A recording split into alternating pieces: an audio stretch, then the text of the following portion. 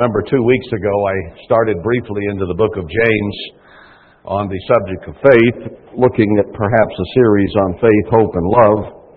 And we only got down through verse 3 in that first sermon. But I determined to go to Hebrews 11 from there, because here in James he says, knowing this, well, let's back up. After he greets the tribes of Israel, he says, verse 2, "My brethren, count it all joy when you fall into different temptations." And that could also probably be expanded to mean trials, troubles, tribulations, and difficulties, as well as specific temptations to sin. Knowing that the trying of your faith works patience. So our faith in God is there to be tried, to be tested, to be checked, to see how strong it is and how much it might need strengthened. And it was at that point that I departed to Hebrews 11 to show the incredible difficulties, trials, troubles, and temptations that the patriarchs of old went through in order to test and to try their belief in God, their trust in God. That's what it amounted to. He would make promises to them, and then over time, those promises not yet having been fulfilled, they had to wait patiently. And patience is one of the fruits of God's Spirit there in Galatians 5. So if we are impatient, God wants us to become patient, to be filled with His Spirit, which imparts patience. It is one of the key ingredients, then, of righteousness, is being patient. And that is how God tried Abraham, Isaac, Jacob, Moses, Enoch. We went through the list last week of all those notables from the past. And that didn't even include James and Paul and their counterparts in the early New Testament church, nor did it include the church here in the end time. I mean, obviously it was written a long time ago. But since Hebrews 11 was written, many have been added to the list that could be enumerated there in Hebrews 11.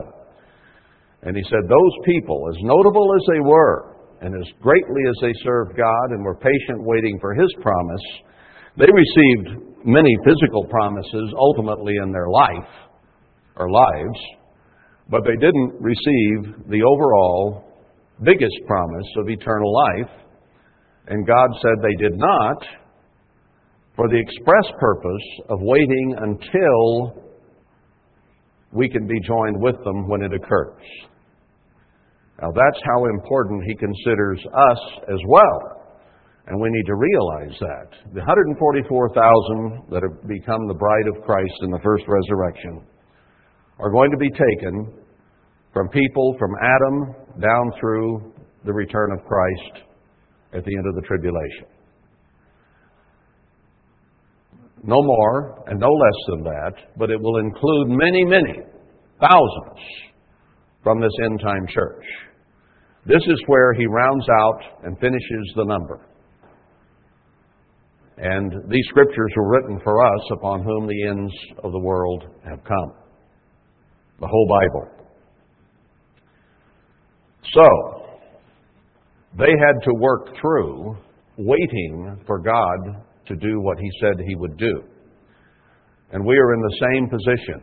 We've been promised that within this generation that exists at the end time, that God calls within His church, and I believe that's what Christ meant when He said, "This generation shall not perish until all these things are fulfilled."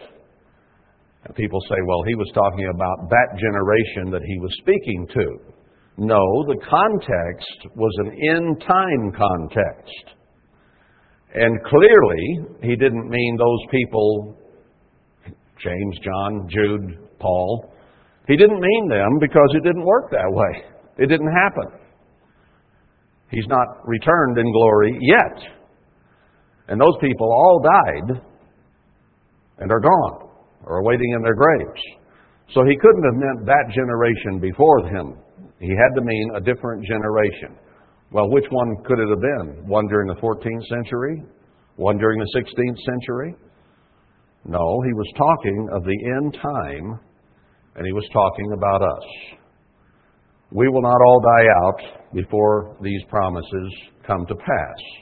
And he even says that in Haggai, basically, that there will be old men who saw the first temple of the end time, who will live to see the second and be able to compare the two. So it's this generation he's talking about. He's talking about you and me.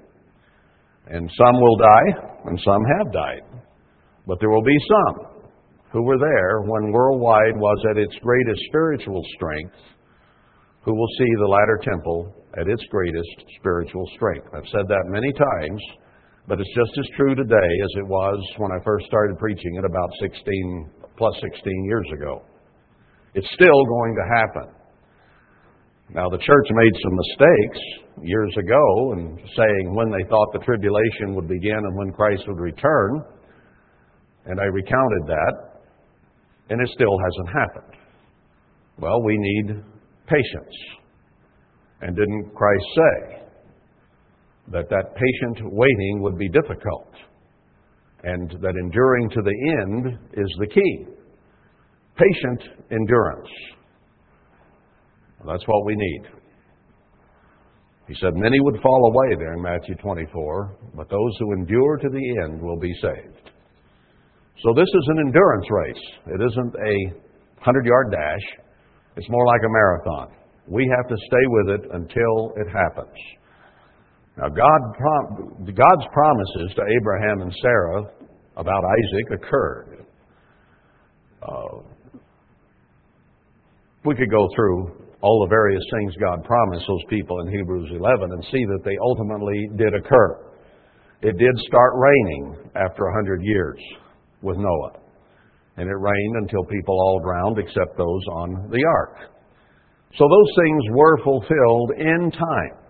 And if we get impatient and we begin to slack off or give up because these things have not yet happened that God promises us and that we've read, then we have need of patience to wait. And that is a trying of our faith. It is a test to see if we believe God or we think, oh, these things haven't happened, so they must be wrong. No, they're what God says, and He will honor them in His time. So, God says He will cause us to learn patience, is what He's saying here. But let patience have her perfect work, that you may be perfect and entire, lacking or wanting nothing. So patient waiting is one of the key ingredients of pleasing God. And we read last week that without faith it is impossible to please God. And we show our trust, our belief in Him, by patiently waiting until He chooses to fulfill the promises He has given us. Now, He has never, except in a few instances, given a specific day or date when something would happen. He finally did with Abraham and Sarah about Isaac. So He's made a few specific dated prophecies, and there are some in the Old Testament or in the New Testament as well, such as the end of the tribulation and when the two witnesses will be killed and that type of thing. But He hasn't given us the starting date, so we don't know the ending date either. He's done that for His purposes, and part of it is that we must be tried and tested and learn patience, because patience is one of those things that is a key ingredient to perfection or spiritual maturity. And as human beings, we don't tend to have it much. We get impatient if we don't get what we want and how we want it and when and where we want it. So God has reserved that to Himself and said, you wait till I'm ready and do it patiently. not impatiently. So then he says, verse 5, if any of you lack wisdom, let him ask of God that gives to all men liberally, and upbraids not, and it shall be given him. So he uses wisdom as an example of one of the things that God can give us. Well, what does wisdom consist of? Essentially, wisdom is knowing what needs to be done, how it needs to be done, and when it needs to be done, and to know things that probably should never be done in terms of sin or things that God is against. So wisdom is knowing good from evil, right from wrong, and even those things that are good to do have to be done at the right time and in the right way. So wisdom essentially is knowing how to live, how to manage your life, how to do what needs to be done at the right time and the right way. Now, it may include other things, yes, but that's essentially what it amounts to. So, when we go before God, we read His Word, which is wisdom in itself.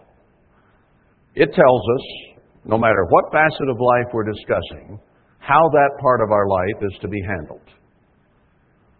Any subject you want to bring up about human endeavor and human life is answered in this book. So, it imparts wisdom, how to live. Wisdom is knowing those things. Character is doing them. You know, sometimes we can know right from wrong. We can know what we ought to do. We can know when we ought to do it. But do we have the character to actually do that? So you need both. I might use an example there of Isaiah 58. I've referred to it several times recently because it says those who apply the fast of Isaiah 58 properly will be the ones who heal the breach between man and God so that He turns His face back to His people, and they will also be the restorer of paths to walk in, or the way of life of God in all its aspects. And two of the key ingredients He gives us there. One is a do, and one is a don't. The do is take care of the widow, the orphan, the stranger, the unprivileged, those who have difficulties. And that's what Christ told us, that how we treat the naked, the hungry, the sick, and so on is the way we treat Him. So that's something that we are to do. And He says the other thing is to get rid of the pointing or the accusing finger. So one is a thing to do, the other is a thing we must get rid of. And I think those two key elements are important from this standpoint. God wants to take care of everyone. And He is particularly concerned for those who may be underprivileged and have needs that others do not have in quite the same way. And the other is all about His way of life as opposed to Satan's way of life. Satan is the great accuser. That is his job description. God calls him the accuser of the brethren. And that must stop, period. We cannot accuse one another. And if we do so, we have a satanic attitude. It is a work of the flesh and a work of the devil. Now, let's understand something, brethren. God has Satan coming before His throne day in and day out to accuse you and me. And He accuses us of things we do wrong, and He will even falsely accuse us. And God gets truly, truly tired of that attitude. And Satan is going to be banished for 1,000 years, so he cannot do that. And after he's loosed for a short season, he will be put in prison where he cannot do that forevermore. So it is a very important thing that we take care of underprivileged and that we withhold our mouth, our finger of accusing others. Those are two key ingredients God gives for us being used as ones to repair the breach between us and Him and to restore proper paths.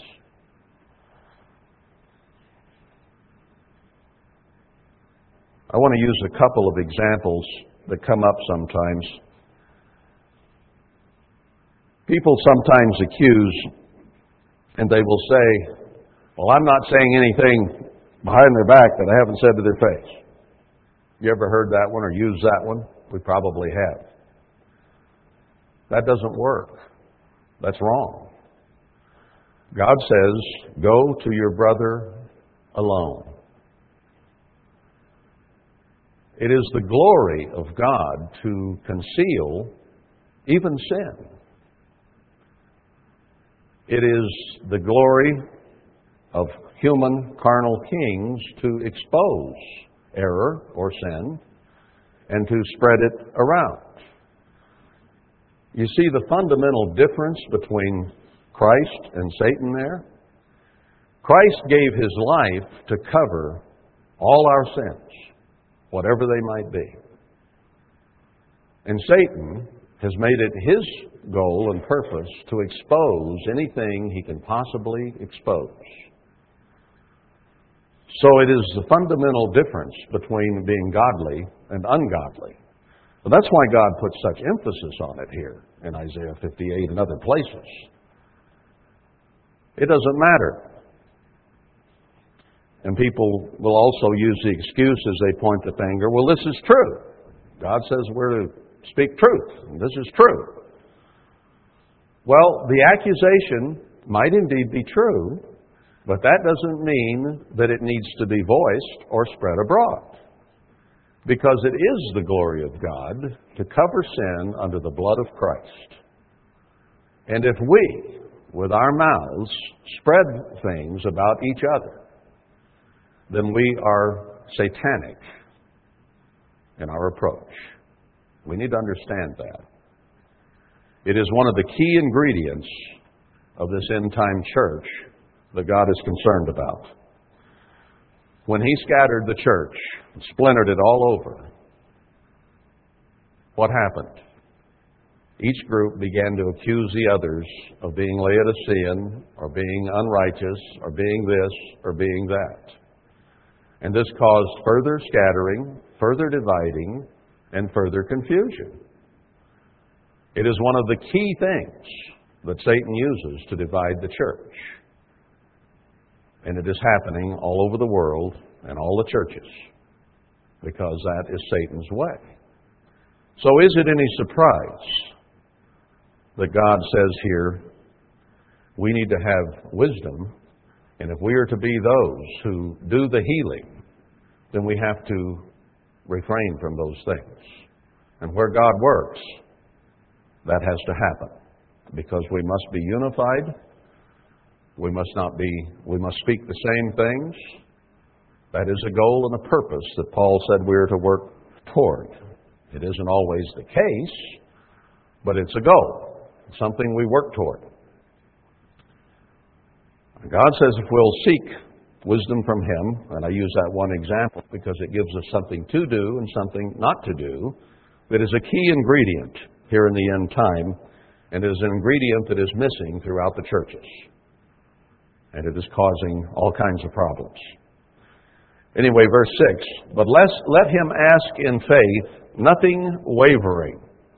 For he that wavers is like a wave of the sea, driven with the wind and tossed. If we are to have true faith, as God defines it, where we believe things that we can't see evidence of, as Paul defined it in Hebrews 11:1 and 2, We cannot waver. If God says something, it's simply true. It can't be questioned. It will happen. How deep is our belief in God? How deep is our commitment to Him and to His words that He gives us? We cannot waver. We must believe His promises will be fulfilled. For let not that man think that he shall receive anything of the eternal. Now, Christ told the disciples, and He said it more than once really in His ministry, that if we ask anything according to His will, that He will do it. If we're meeting the conditions, we're obeying Him and so on, and we ask according to His will, it will happen. Now let's take healing, because it's one of those areas where faith is required, and we'll get to that eventually here in James 5, the prayer of faith to heal the sick. We need to understand God's will at any particular or given time, do we not?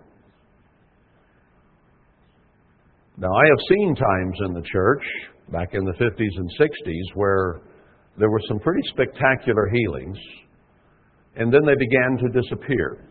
They were more and more infrequent, and now they are quite infrequent throughout the church, not that some don't happen. But we have to understand the will of God, and we have to be careful what we ask. I think in terms of that and other blessings that might come from God that we do not see throughout the church today, is that we have to grasp that God has essentially turned His face from the church. He cannot bear the lukewarmness and the various attitudes that He sees in us. So, at least figuratively or metaphorically, He's turned His face away. Now, that does not mean that He doesn't still count the hairs on our head and He knows who we are and what we're doing. He's still very much aware, and He still is very much involved in our lives. But what He is telling us is, I want this changed because it's difficult to look at. And I turn my face from the evil that I see. So many of the gifts that we might think we should have right now, we don't have. So it is a matter of understanding the will of God here, in that He does not intend great healings at this time. And I have tried to tailor my anointings, the prayers that I give, to what I know God's will is right now. How can I ask Him to do something that I know He has turned His face from at this time? And yet, I see sometimes true miracles where something indeed He does answer. But I can't always trust in it in the same way that perhaps I used to, because I know what His attitude and approach to the church is. It's kind of hands off. You're there to turn to me and find me. And when you turn to me and find me, then I will bestow these blessings upon you. That's what the Scriptures clearly say. So what we have been seeing over the last 10, 12, 15 years more is interventions as opposed to outright healings, where God will sometimes give us extra help or remove some symptoms, or let's say put our problem in remission to one degree or another, but not reach in and completely heal us as He sometimes used to do more frequently. And we have to understand that He is trying and testing our faith and our patience, even as He did those Old Testament people, to see if we will remain faithful even though we don't see the answers right now. And yet I can show you many Scriptures, and have, that show He is going to restore these things to the last church, the last temple, the remnant that He gathers together. All these things will be restored, and in completeness and the beauty of God's blessing. In the first month, whichever year, will come the former and the latter rains, and it will be spectacular. He promises that. He promises it there in Zechariah 3 and 4.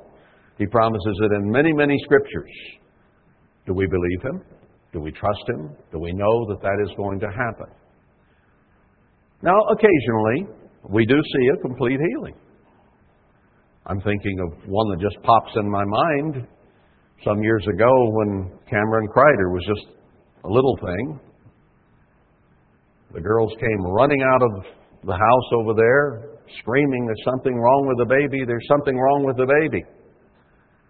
And I ran over there, was just out working, didn't have any oil on me, asked for some olive oil quickly. The baby wasn't breathing, turned completely blue, looked dead. May not have been, but the breathing had stopped. As soon as I put the oil on her head and started praying, she grabbed her breath and her color came back, and she's been fine ever since. So I think God absolutely intervenes there. And I could think of others, but that one just suddenly came to mind, where God has done some, I think, spectacular interventions, because I think that baby was as good as dead. If she hadn't started breathing, she would have been dead. But she did. So I'm not saying He never does.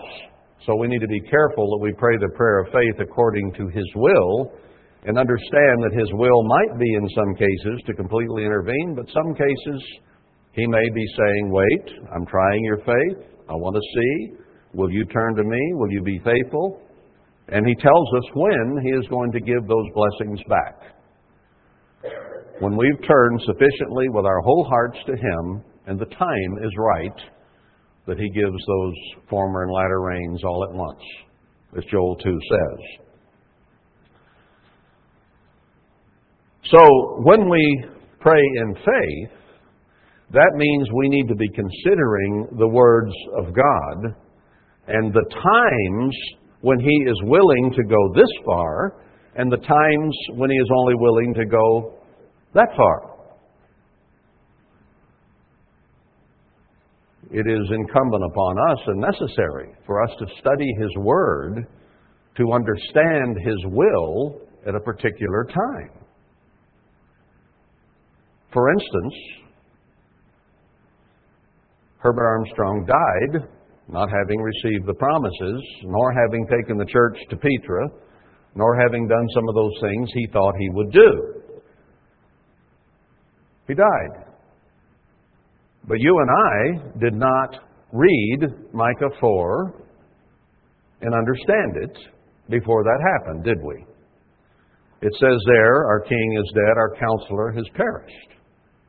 And I think it is clear in the context, clearly in the context, an end-time prophecy regarding the church today. And Isaiah 1, there have been thieves, but now murderers. I think there's a very good chance that he was murdered, that he was killed. Now, he, and I believe his son, were a type of the latter temple, but did not finish the job. And I think the parallel is there between Revelation 11, where it says the two witnesses will also be murdered, right at the end of the tribulation. So it only goes that he who was a lesser example of Zerubbabel and Joshua, he and his son, that he may have been murdered. And it fits with Isaiah 1, which goes into the church as well as physical Israel later, and gives a history of the church here in the end time. I think you can make a pretty good case. I'm not accusing anybody in particular, don't want to slander, but on the other hand, reports seem to indicate that, and it seems to be backed by Scripture. So it was God's will that it happened the way that it did. Herbert Armstrong did his job. He fulfilled it. He called many and baptized many, he and those that he sent out to do so. He finished that job, and then God allowed him to die. And now he is raising up at some point another work at the end where he will choose who to send as the remnant, and they will be the ones who patiently wait and obey him. So we have to study God's Word carefully to understand His will in our lives and His will in the lives of the whole church. And if we don't study His Word, we'll be caught unawares. And most of the church will. 90% of the church will not respond when God begins to stir those to come to do His final work. Or at least for this age, His final work. His real work doesn't begin until the millennium, but this will be a microcosm of that as a witness to the world. Do we believe that? I do. I see it in the Scriptures. I absolutely believe it's going to happen. And I'm not going to waver on it whatsoever. And I hope that you don't either. Because it's promised. It will happen. According to His time and His way. But if we waver on the things God promises, then we can't please Him.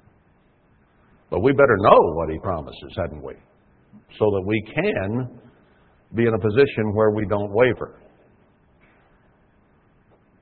For let not that man think that he shall receive anything of the eternal. So, if we're wishy-washy, if we waver back and forth, if we let ourselves be confused by this, that, or the other thing, then he says we won't receive anything of God. So it is truly, deeply important for all of us to study His Word very carefully and understand His will for now, His will for us. And then we can believe that without wavering. Anything that you see in God's Word and you're rock solid about, you don't waver on. But if you're unsure, you will waver. If you haven't proved it, you will waver. And if you do, you won't receive anything from God. God is looking for those who will absolutely believe Him and His Word. Absolute trust in Him. That He has our best interests in mind, and that He is a rewarder of them that diligently obey Him, as it says there in Hebrews.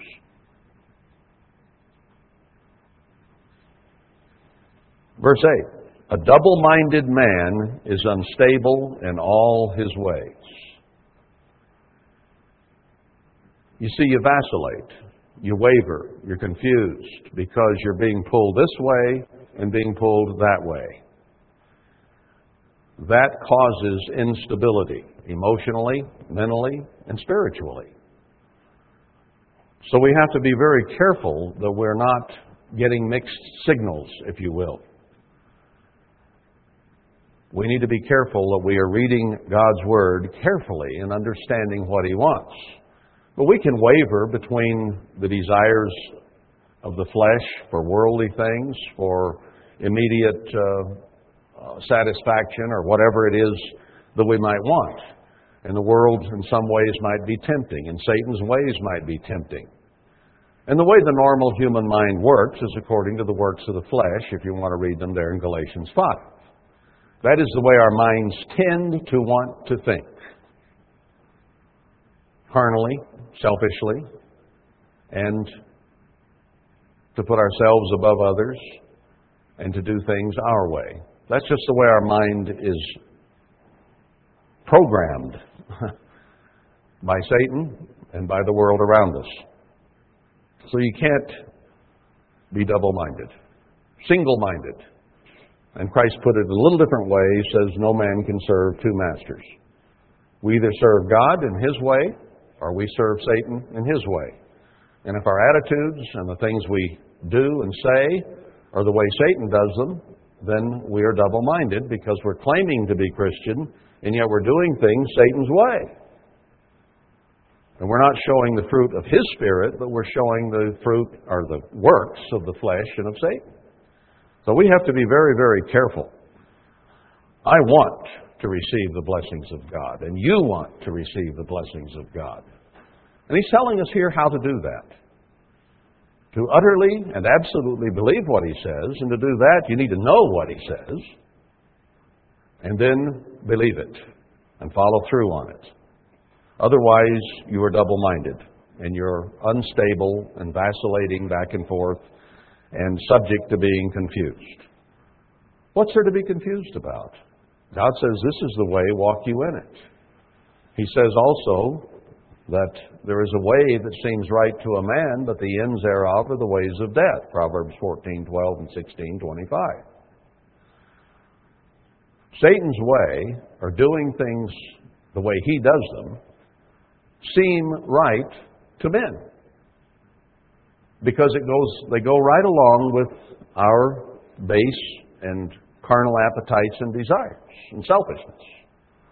So they seem right to us. Oh, this seems right for me to do right now. But is that according to what God says we are to do? And how and when and where we are to do it?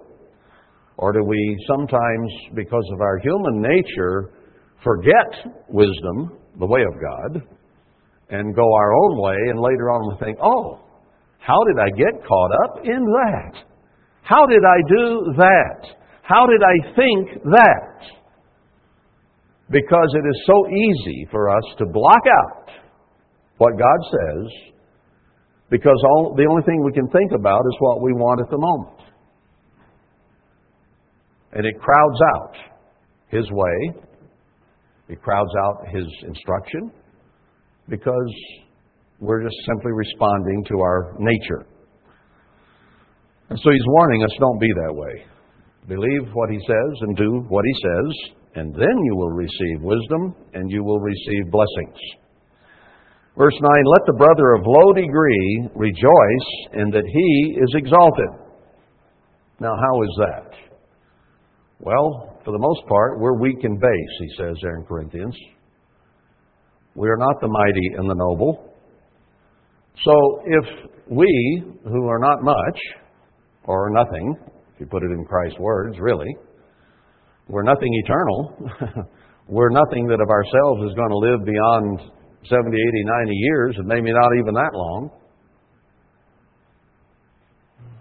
And we're not mighty and noble by any means. How are we exalted? Well, we're candidates to be kings and priests in the kingdom of God. So we of low degree have been exalted by God the Father and His Son by calling us to the truth, giving us an opportunity, and allowing us to learn His ways and follow them so that we might have life eternal. Now, if that is not an exaltation, I don't know what is. We're candidates to be the very bride of the King of the universe, King of kings and Lord of lords. Now, that's quite an exaltation. Nothing to be proud of. It's something that will be, at least salvation, offered to everyone at one time or another. But not many are going to be offered brideship with Christ. Only 144,000. Now, there'll be more offered, but only that many will accept and follow through and actually accomplish that. But the rich, and that He is made low. Because as the flower of grass, He shall pass away. So there are those who think they're really something because of success in business or money or beauty or whatever it is that they think makes them special above anyone else. So they already think they're special. So they have to be then humbled to accept true greatness. You have those of us who have insecurities, who have low self-esteem, who feel unqualified, and they have to be somehow led to believe, made to understand that they are important to God, because they have deep inferiority complexes based on any number of things that may have happened in their lives. So they have to be picked up, helped, and in that sense exalted, or made to understand the potential they have and that God cares about them very deeply. And that helps get rid of their feelings of inferiority, their depressions, their moods, and so on, if they truly grasp what it is God has for us. Let me use an example where he says, of some have compassion making a difference. I think that's right here at the end of James. And others jerk out of the fire. You have to understand when to use which tactic. Some who may tend to be depressed or feel unworthy or unneeded or unimportant or for whatever reason worthless, they have to be shown compassion and pulled forward. Others who think they're pretty special have to be sat on or jerked out of the fire. So you got to know with whom you're dealing and use the correct tactic for each one. And that's kind of what he's saying here. That there's two kinds of people, those who feel superior and those who feel inferior. And we're all a mixture of those things, but our personality will tend more toward one side or the other. But I think most people feel inferior one way or another, and sometimes they act superior to try to cover up for their inferior feelings.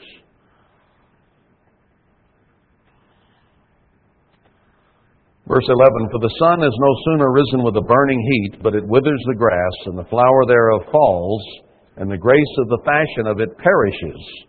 So also shall the rich man fade away in his ways. He trusts in his riches, his abilities, and God says it's going to be just like a camel going through a needle's eye for him to enter the kingdom of God. So those who feel superior have to be humbled. And you know, that is what James is saying right here, in so many words really, is quoted from Isaiah 40, which is a very important part of the end-time message. I'll turn back there. Here he talks about the voice crying in the wilderness as John the Baptist did, and how a wilderness we have before us today, and preaching has to be done. First thing he says is, comfort you, my people, says your God. Now, his people have been scattered, and the church has been essentially destroyed and is falling apart across the board. So how do you comfort people under these circumstances? Well, you use the Scriptures that show how God is going to turn this around and how He's going to save the remnant out of it and how He's going to make His church successful. And that many will also repent during the tribulation and become successful as part of the bride of Christ as well. And that this war that we are fighting right now will end, in verse 2. But he says in verse 6, the voice said, cry, and he said, what shall I cry? In other words, what is the message to be? All flesh is grass, and all the goodliness thereof is as the flower of the field. The grass withers, the flower fades, because the Spirit of the Eternal blows upon it. Surely the people is grass. The grass withers, the flower fades, but the word of our God shall stand forever. So what God has done to the church is blow His breath, perhaps allowing Satan to do the dirty work, as he often does, and the fruit or the works of Satan and of the flesh to cause splintering and division and confusion. But the message is that God is going to cause the whole thing to wither, but the Word of God will stand. And he says those who then will follow the Word of God will also stand and will survive the withering hot winds that come upon the church. And he said they will. So ultimately, maybe James had Isaiah 40 in mind when he wrote this, I don't know, but he says almost exactly the same thing. We can't trust in anything on this earth, riches, anything else, we got to trust in God and turn to Him and not be double-minded and unstable. Rich people tend to be unstable. Unstable how? Well, they're double-minded. They might give God lip service, but they truly trust in money and the things of this world to make their lives the way they want them. He says that has to all go away. Rich man's going to fade away in his ways. Verse 12, blessed is the man that endures temptation. For when he is tried, he shall receive the crown of life, which the Eternal has promised to them that love Him. Love means obey. Read 1 John. It can be an emotional thing, but it is also a realistic thing that we keep His commandments and treat Him with the very highest respect and treat our fellow man the same way as we would treat God. Now, we'll all be tempted, won't we? We just simply have to endure it, and it is not easy. When we're tempted with wrong thoughts or wrong actions, it is so very easy to find a way to justify them, to follow through with them. But those people in Hebrews 11 fought that. They didn't always win, did they? Sometimes they had to repent, they had to turn around, they had to go the other way when they had done wrong. And many of them did. You can go back through. I mean, God talks of them as those who are going to be in the kingdom of God as the bride of Christ in the first resurrection. And yet if you go back in their lives, you will find many sins, many faults, many problems with most of them. He doesn't enumerate them all, but He does enough to let us see that they fought the same things we fought. And God caused David, because he broke every one of them, caused him to write all those psalms about what he went through and how hard it was and how he struggled to do what was right and struggled to have the right attitude. It wasn't easy. And God uses him to impart that to us. Now, they all had the same struggle, but his is made more open and used as an example to help us.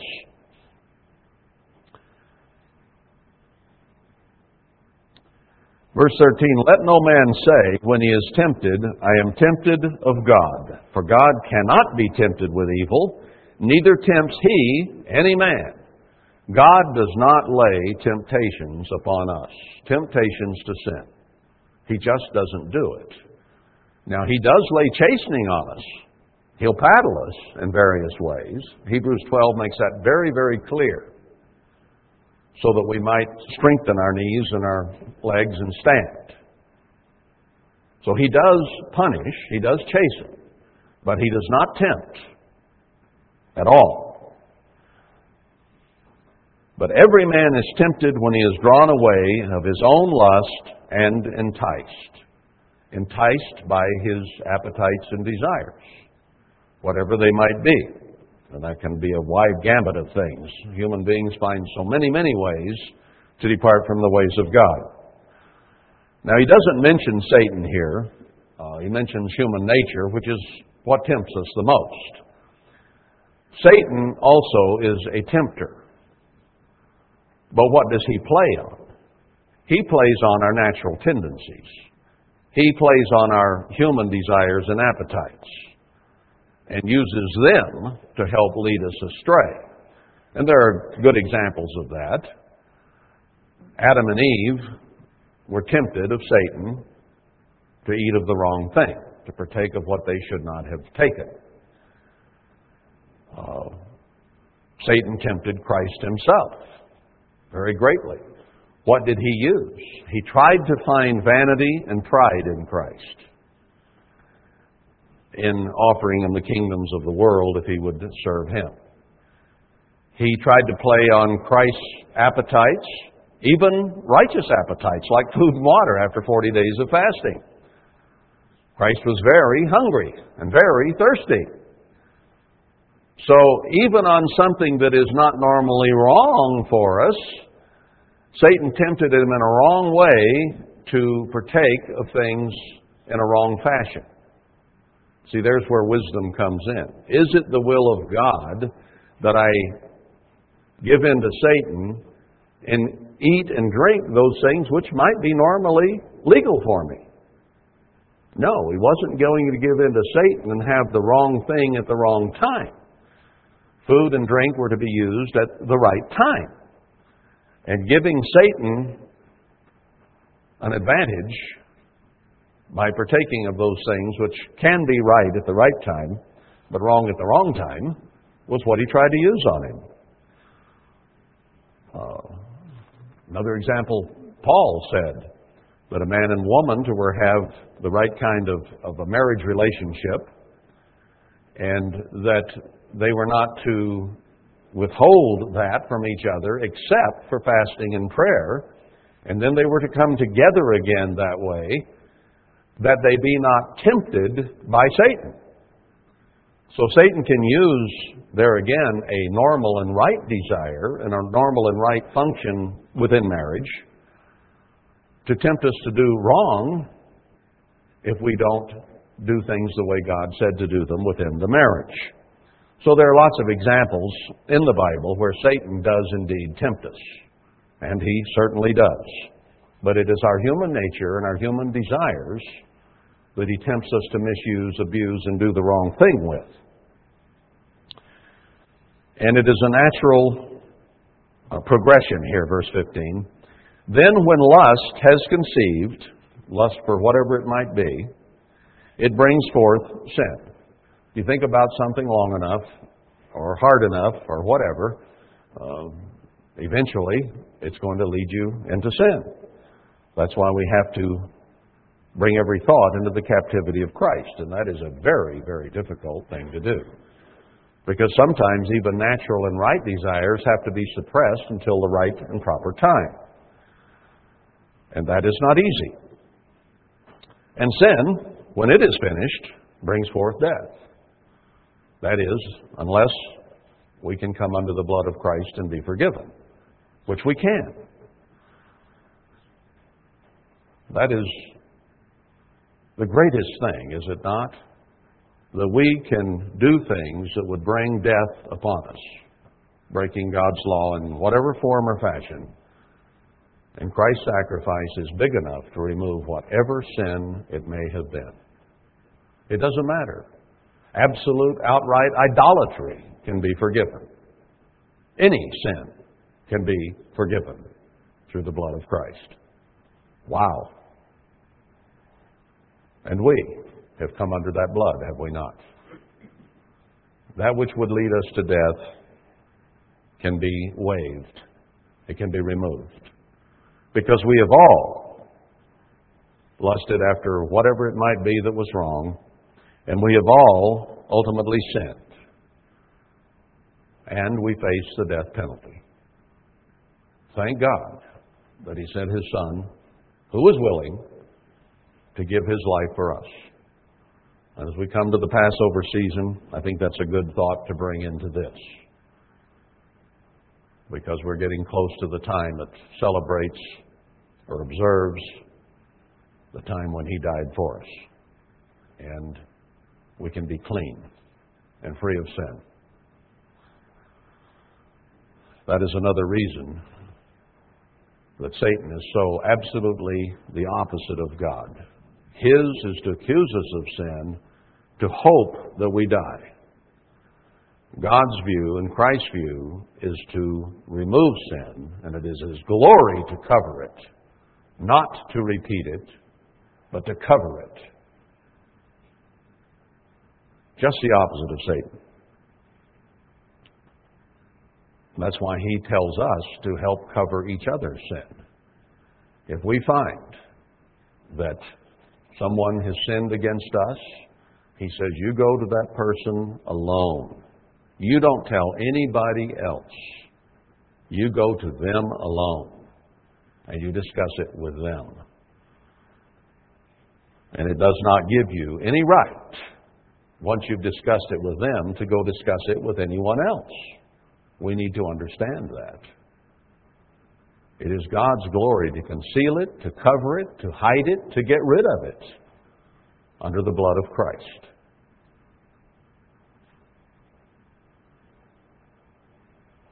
We have been removed from the death penalty, brethren. All of us.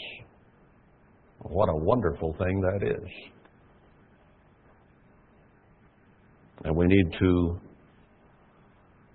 recognize that in each other. He says, "Do not err, my beloved brethren." Verse 17, "Every good gift and every perfect gift is from above and comes down from the Father of light or lights, with whom is no variableness, neither shadow of turning." So when he tells us up there not to be unstable or double-minded, he's telling us to be like him. He is always forgiving if our attitudes are such that we're willing to come out of sin, to recognize it, or as he says, to confess and forsake it, not to man, but to God. Confess our sins to God and forsake them, and he will forgive. But he has no variableness. He is consistent. His Spirit is always patient. It is always kind. It is always loving. It is always forgiving. Now, he gets angry at times, and he's consistent in what he gets angry about and how angry he gets. But his anger is always short-lived, and his forgiveness is complete and entire. The penalty is removed. No shadow of turning. He is just absolutely rock-solid, stable. He believes His Word. He swears by His Word, and He can. We can't swear by ours because we're so fraught with inconsistency and double-mindedness and incapacity to say and do the wrong thing. But He's not. He will always be stable, and He tells us to be like He is. Of His own will begat He us with the word of truth. Each and every one of us here who is baptized into the truth of God has been handpicked by God to be what we are. You were not baptized once you understood the truth without God being absolutely, totally involved in your life. He was there then, and He is there now. And He is working with each and every one of us, by name and by hair count, to get us into His kingdom.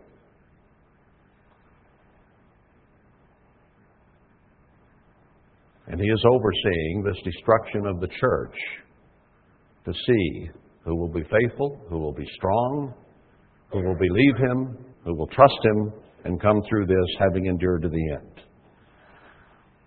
He has begat us with the word of truth that we should be a kind of first fruits of His creatures. We're part of the first fruits, or destined to be if we follow through. Don't fall off the tree, or don't get rotten, or don't get bird-pecked, or Satan-pecked, or whatever kind of peck we get.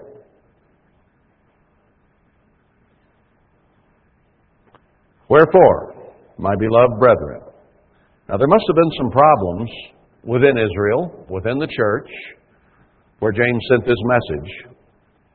There must have been human beings. There must have been infractions of God's way. There must have been imperfection. He calls them beloved brethren, but he knew they had problems. So he says, wherefore, my beloved, knowing what we know about God and His stability and His plan and how He's called each and every one of us to be part of the bride of Christ. Understanding that, he says, be swift to hear. Rush to hear. Hurry to hear. Listen quickly. Listen with a ready mind. Listen with a desire to learn and to grow. That is a good characteristic, is to be quick to listen. As has been said many times by many different people, we have 2 eyes, we have 2 ears, we have 1 mouth. Remember the ratio. Kind of what he's saying here. My beloved brethren, let every man be very quick to listen, slow to speak, and slow to anger. Those are the characteristics of God that He would have us have.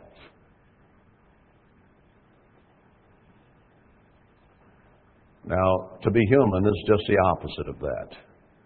We'll be very quick to speak, will we not? Most of us. We'll say what's on our mind, whether we ought to or not. And if it's something that is evil or negative or bad or wrong, we should not say it at all, or only to the person who is involved. But we generally are very quick to repeat, to say things that we might hear or imagine or think to be true or whatever, or to point out sin or falsehood or lacks in one another. We're very quick to do that as human beings. And we can get angry with one another very easily and upset with one another. That is human, to do those things quickly. So He's telling us to be just the opposite. Don't be like man and Satan. Be like God. He is very slow to anger, He Himself says. And we're to be like Him. We shouldn't let people get our goat. We shouldn't let them anger us.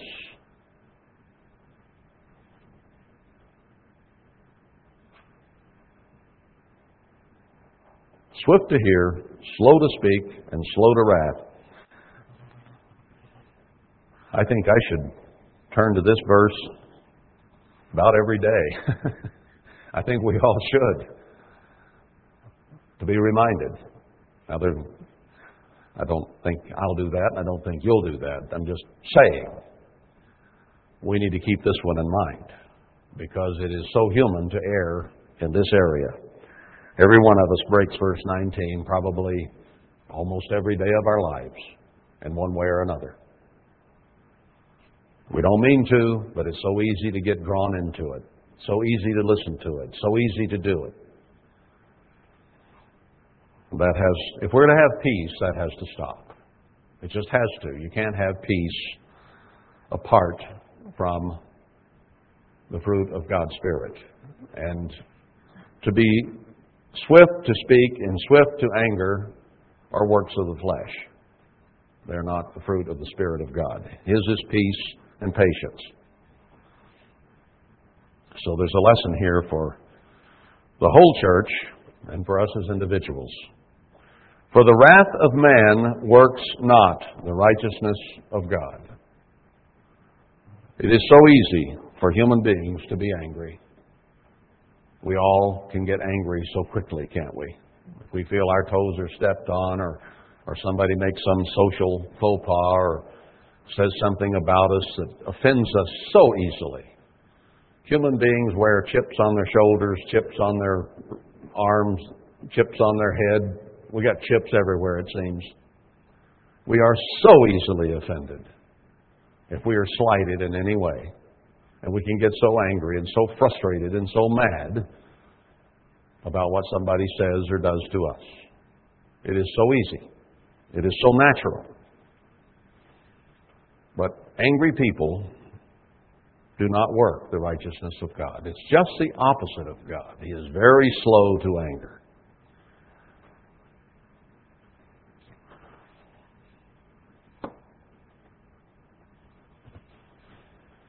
Well, why don't we stop right there for today? Because I think verse 19 and verse 20 are a good thing for us all to think about. Because they are, what he's saying here is godliness is just the opposite of the way human beings tend to be. So, if there's a lesson we get out of this, if we're to be stable, if we're to believe God and trust God, then we have to do it in these areas of our relationships with human beings. Because that demonstrates to Him that we will not be like Satan the devil. Satan the devil will not be in the kingdom of God. And the works of the devil, the ways of the devil, if we portray them in our lives, will not be there either. So we have to quit being like we naturally are, and like Satan is, and letting him take advantage of us, and cause us to do the things that hurt one another. Because the kingdom of God is going to be a very, very peaceful place. He tells us no more tears, no more frustration, no more death, no more of the things that frustrate and hurt human beings will ever be part of our lives again in the kingdom of God. And we are here to begin to live that way. And if we do, then God says He will use us to help bring peace as peacemakers to the whole world. So I think that's a good place to leave it for today.